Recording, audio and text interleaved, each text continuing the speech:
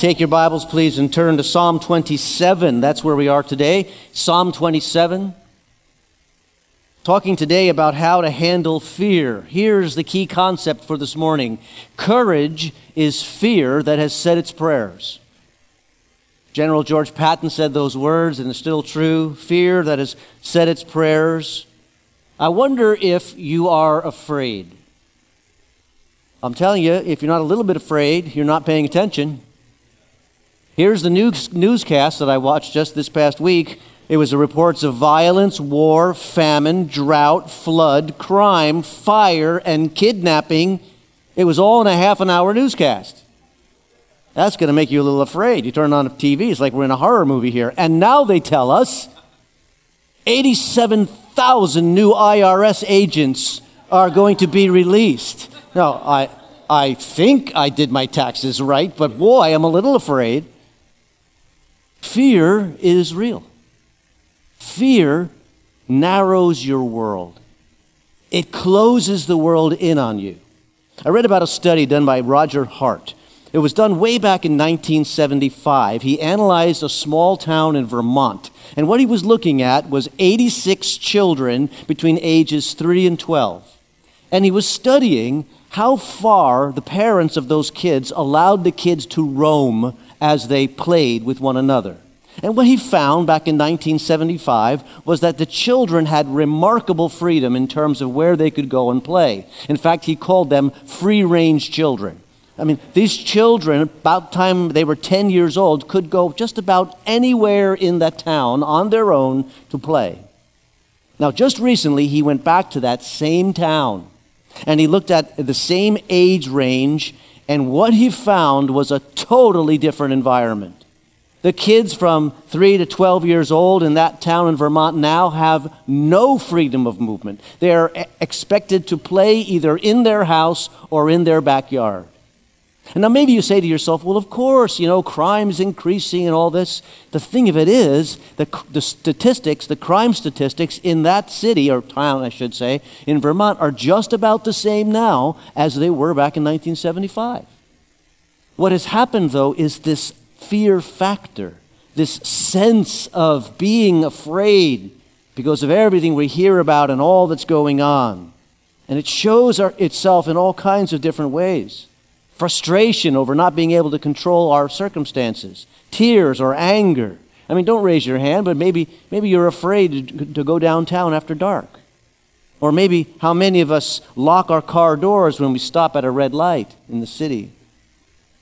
Years ago now, when we first came to Stockton, we first moved into our home. I had a guy come to my front door, and he was selling home security systems. And the first thing he asked me was, do you have a home security system? What do you think I thought? I was like, is this guy just checking me out to see if he's going to come back later and rob me? I mean, I wasn't quite ready to answer that question because we're afraid. But David in Psalm 27 tells us what we can do when we are afraid. And doing the right thing when we are afraid can give us a supernaturally positive look on life. We're in a series of messages where I said, I'm imagining in my mind, if David had Twitter, what would David tweet?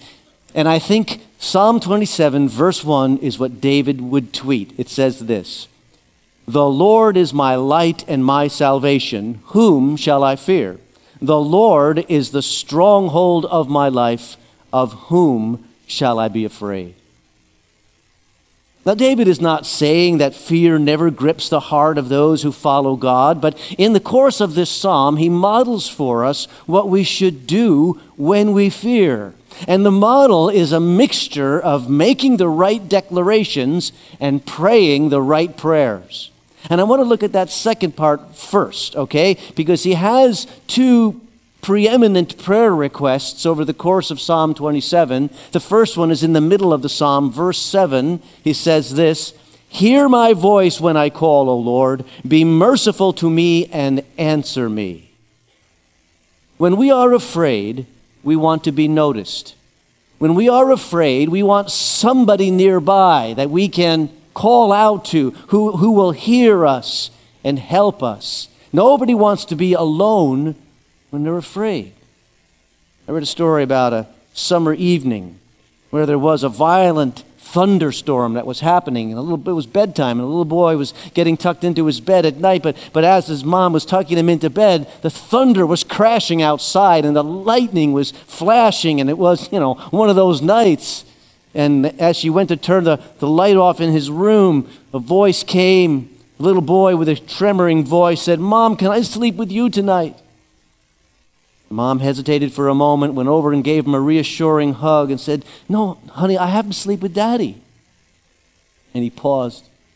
He said, "The big sissy." Nobody wants to be alone when you're afraid, right? We want somebody nearby who will hear us and help us. And look at verse 10. He says, "Though my father and mother forsake me, the Lord will receive me." He's saying the people who ought to be closest to me, the people who ought to always hear me, they're not, helping me out here, but I know I can trust in the Lord. You see, David was probably lonely at times. You've heard it said it's lonely at the top, and it doesn't get any tippy-topper than the king. So there were things that he couldn't tell anybody. There were things that he had to watch all his acquaintances and all of his words. He had to be careful. And loneliness breeds fear. And in fear, when we're lonely, it just amplifies the fear and the hurts and the pains. So David cries out, "Lord, I need you to hear me. I don't want to be all alone here in the midst of my fear." But even though he prays that prayer, I'm sure he knows what we must know, and that is we're really never alone. God is always watching. He's always listening to our prayers. But we want that reassurance, so David prays, "Hear me." And then in verse 11 he prays, "Teach me. Teach me your way, O Lord. Lead me in a straight path because of my oppressors." And that's a cry for assistance. I'm afraid of the future, and really what I'm afraid of is I can't make the right decisions now that is going to help me in the future. I need to be taught the way to go. I need to be taught the safe way, because there are foes out there. There are false witnesses out there. There are people who would want to influence me in the wrong direction and head me down the wrong path. And I am afraid that left to myself, I'm going to make the wrong choices. So teach me your way. That's his prayer. And David is wise to fear oppressors and enemies.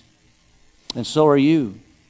The enemies and the oppressors are selling us false ideas, intoxicating philosophies. They sell us the idea that a lifestyle of selfishness, a lifestyle of power and pleasure, that's to be valued above all else. The oppressors would substitute affluence for godliness and called it gain. Above all, they say, go your own way, make your own reality, without a sense that there is a providential, controlling God above all, who created all, who owns all. We are told all around us by many means that we are the measure of all things, that somehow based on our own gut instinct and our personal preference, you can make life work for you. You can leave God out. These advisors are actually oppressors. They will hurt you. David says, there's so much I don't know. I need to be taught. There's so much I can do that's going to be wrong. I can go astray so easily. I'm all too susceptible. And there is so much I fear. So teach me your way, Lord, because your way is going to be the best way. That's what I need. These are David's prayer requests in the midst of fear. But also, when he feels fear coming on, he makes some fear-dispelling declarations. He makes them right in the beginning of the psalm. Here's what I do with fear. I don't deny it. I don't push it under the rug, but I know where I can turn when I fear. I call out to the Lord, and I say what I know to be true about God. I declare what I know to be true about God, and that dispels my fear. And what do I know to be true? He says, first, the Lord is my light. The Lord is my light. I wonder if you've ever been afraid of the dark. Or maybe you're afraid of the dark now. Being afraid of the dark is one of the most basic human fears. Are we afraid of the dark? Yes. But we're more afraid of what might be in the dark, right? I'm afraid of what's there. I went through a period of my own life when I was afraid of the dark as a young boy. We lived in a big house, an old house in New Jersey where I grew up. That house was built in 1926. It had big rooms, and I had a room all to myself. And in that room I had a big double bed, but there was a problem with that room. And that was the light switch was by the door, and my bed was on the other side of the room. So every night there was a situation where what I really needed to figure out how to do was to turn off that light and get into my bed under the covers faster than the speed of light. And this is what I attempted night after night. I still remember the acrobatic stunts of hitting the light, jumping into bed, getting in the middle with the covers. Why? Nothing hanging over, so whatever's under the bed doesn't get you, right? Right? Those are childish fears. And light dispels those fears. And David says, the Lord is my light. He doesn't say the Lord sheds light. Notice that? He is light, the essence of who he is. He is that powerful force that dispels darkness. Light does not negotiate with darkness. Light takes no prisoners. It does not peacefully coexist with darkness. When you turn on the light, the darkness is eradicated. That's what the Lord is to me, David is saying. I turn on that switch and light is everywhere unless I block it with a shade. I can block the light through my own disobedience, in my own rebellion. I can block the light, put up a shade if I think that it's really all about my pride, not about the Lord's will. I can block the light. But David is saying, I know that the Lord is ready to be that light, to dispel that darkness. And he's urging us in this language, make sure you get rid of those shades that block the light. Let him shine. It dispels fear. Secondly, he says, the Lord is my salvation. I was once chatting with a woman about spiritual things. She was new to the church. She really hadn't been to church much at all. She never went to church growing up. Her parents didn't think that was important. And she was just sort of interested about what church was all about. And we chatted. And I started talking to her about, what we teach and so forth. And she was wonderfully unaware of Bible terminology and church words, okay? And I talked about being saved. And first thing she said was, from what? I'm thinking, great question, right? From what? What do we say? We say we're saved, that in Jesus we have salvation. Well, what are we saved from when we claim salvation in Jesus Christ? Well, the first thing that comes to mind, right, is we're saved from an eternity in a real place of real suffering called hell. We want to push that out of our mind. We don't like to dwell on those portions of Scripture that talk about the fact that there is a blessed alternative after this life, and there is another alternative which is filled with suffering. But the fact of the matter is, when you read the Bible, the person who talks most about hell? It's Jesus. Jesus talks more about hell than anybody else in all of Scripture. And it's almost as if he's saying, listen, you guys might not want to think about this, but this is real. This is possible. But you can be saved from that. Forgiven forever for sure. We're saved from that. But in reality, I don't think that when David says the Lord is my salvation here, he's probably not referring to his eternal salvation and glory. What he's really thinking about is a salvation from the midst of his trouble right here, right now. We are saved from operating this life all on our own. We are saved from the need to face the difficulties on our own strength. Simply that. We are saved to a better outcome than we could have brought to be. Saved from the results of bad choices made from sinful motives. How many examples of messed up lives due to poor choices do we need to see before we say, I have to be saved from going life on my own, or otherwise I'm going to end up like that. And I don't want to end up like that. Right? You can be saved from that. Saved from to see that there's blessing hidden in the recesses even of hardship. To recognize that even if I do make mistakes in life, God is always there, and he brings good out of the bad if I will let him. We're saved from the emptiness that comes from living life with nothing more than ourselves in mind. You know, our deliverer comes to us and he whispers something important into our ears. He says, you can be part of something great. You can be part of a grand adventure.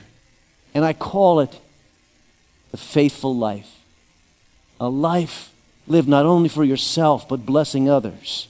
You can have a purpose beyond yourself, and it lasts for all eternity. We can be saved to all of that. Why? Because the Lord is our salvation. And then he says, the Lord is the stronghold of my life. A stronghold is a fortress. It has walls and protection. And even though there were times when David was fleeing for his life out in the countryside and hiding in caves, still, he always knew that there is a fortress around me. It may not be visible, but he is here because my fortress is a person. My fortress is my God. Now, Satan would like you to think that you are vulnerable, exposed, and alone. But that's not true. You have a stronghold and a refuge just like David did. And your stronghold, your refuge is in the arms of your Savior. So David makes these declarations that dispel fear. There's like 3 strands of the cord that would bind fear. Strand 1, God is light, God is salvation. Strand 2, 3, God is my stronghold. And when we grasp that, and we believe that, and we declare that over ourselves in light of God, things change inside of us. We have a new courage. A courage that really the world doesn't know about. And it's expressed in David's words, whom then shall I fear? Of whom shall I be afraid? The answer is no one, nothing. When I have a Savior that meets that description, the logical and sensible action to take when fear comes is to bring those fears to Him and recognize that He can deal with it. And that gives us an optimism that the world doesn't know about. A sense of hope.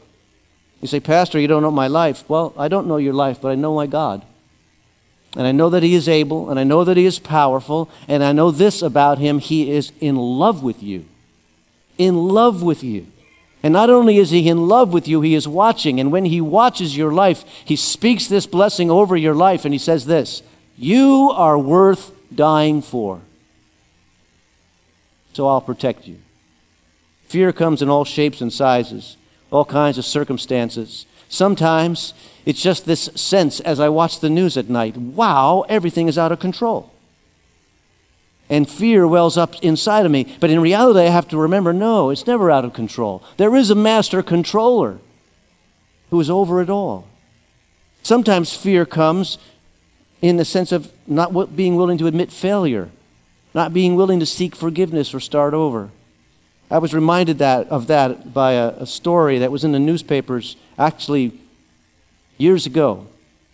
The story was about a woman named Kathleen Webb.